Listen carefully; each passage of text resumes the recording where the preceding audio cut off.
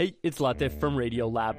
Our goal with each episode is to make you think, how did I live this long and not know that? Radio Lab, adventures on the edge of what we think we know. Listen wherever you get podcasts.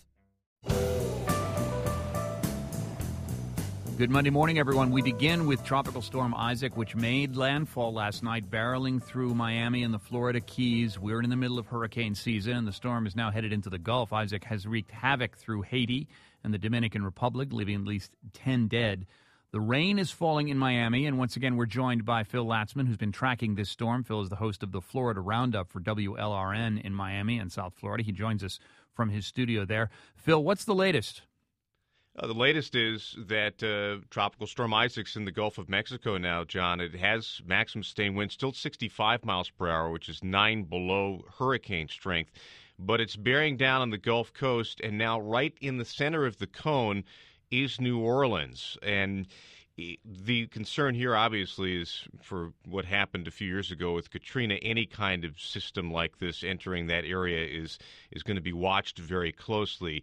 Right now, the intensity of the system is varied, and they do expect it to be a Category 1 hurricane by the time it reaches the Gulf Coast. And we now have hurricane warnings up from Morgan City, Louisiana, to Destin, Florida. And I spoke earlier with the National Hurricane Center forecaster Jessica Shower. What are the possibilities for New Orleans here as they face down Isaac? Well, to remember, our forecast right now is still 48 hours out for landfall. So our errors at that time are about 100 miles in track and about a category in intensity. So everybody should be making their preparations today, definitely, because the tropical storm force winds are expected to start approaching the north central coast of the Gulf of Mexico later tonight, and the hurricane force winds could be approaching on Tuesday. And so that's where we are right now, John. And who's being told to prepare? I guess most everyone's being told to prepare, but is there a tension between not wanting to alarm large population centers? This is a Category 1, but the memories of Katrina 7 years ago still fresh. Yeah, it's in everybody's mind, and I think it's in the minds of the folks at the National Hurricane Center who I talk to a lot, and you could hear the forecaster there just very reticent to say, hey, run for the hills. But, in this type of situation, you all you have to do is dial up the forecast track, and you can see that New Orleans is right in the center of it now, and the system is going further west than they thought. Now, the one good thing here is that they've sort of overestimated the wind strength, I think maybe purposely. They have these hurricane warnings up, but it has not become a hurricane yet. It's still a tropical storm, and you have the feeling that people on the Gulf Coast, including New Orleans, might be able to weather that. So I think they're just trying to put up people on notice that this is going to be an issue for them later in the week. One thing that will not be an issue is in the Tampa convention, the Republicans do not have to worry about Barack Obama declaring a state of emergency and forcing the evacuation of Tampa. Yes. Well, the governor, Rick Scott, did declare, in fact, the state of emergency over the weekend in advance of Isaac. And it's such a big storm that it's still leaving its last impressions, even on us here in Miami, to the south today and in the Keys. It's lashing us with the whipping winds and sideways rains, and that's still going to be an issue in Tampa. I mean, this is like a 700-mile wide storm. I didn't actually do the computation, but it looks that way.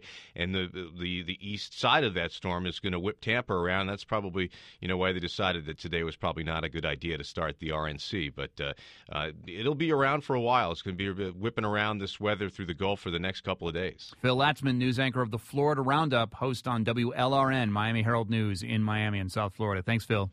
All right, John. Actually, the calculation of that storm closer to 800 miles wide. Steve Bousquet joins us, the Tallahassee bureau chief of the Tampa Bay Times, joining us from Tampa, where, of course, Isaac, at least its remnants, are colliding with the politics as the Republican National Convention begins in Tampa. Steve, welcome to you. Yes, good morning. Let's talk first of all about what have they avoided at the RNC. Certainly the worst-case scenario is out of the picture.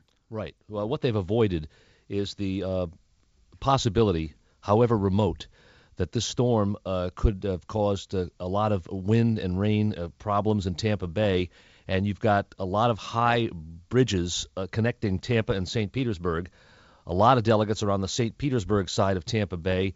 They're on chartered buses.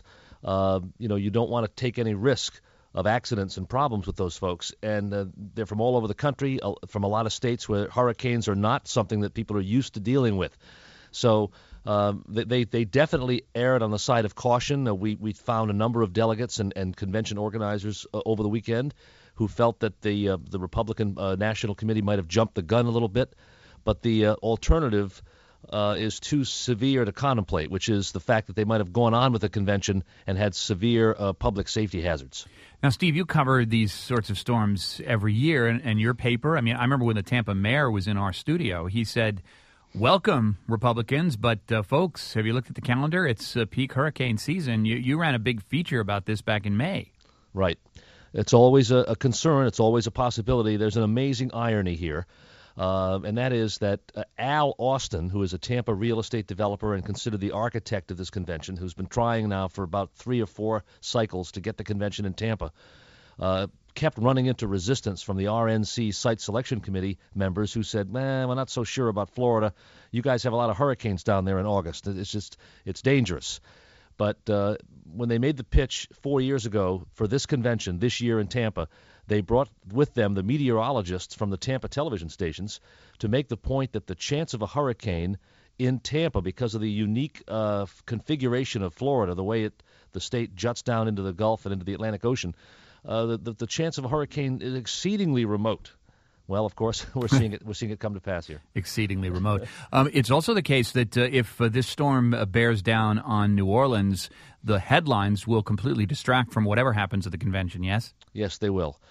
Here's the other thing, and you're seeing this chiefly with Governor Rick Scott, who's facing his first serious storm event in the 18 months he's been governor. Most troubling for any political party in this situation is the perception that they're partying and having a good time and celebrating, while people elsewhere are being evacuated from their homes, losing power, and running the risk of having the roofs torn off their house or worse. So that's forefront in their minds. They don't want to have that perception. That's why so quickly you saw the Gulf states governors, Florida, Alabama, Mississippi, Louisiana, all have shut down all their convention activity quickly here. And certainly politically, the prospect that agents of the Obama government would be saving people in New Orleans as the convention proceeds in Tampa is not something that they would welcome politically, since it's Obama they're trying to unseat. Steve, thanks so much. Thank you. Steve Bousquet, of course, the Tallahassee bureau chief of Tampa Bay Times. He joins us from Tampa, where he's been covering the collision between weather and politics.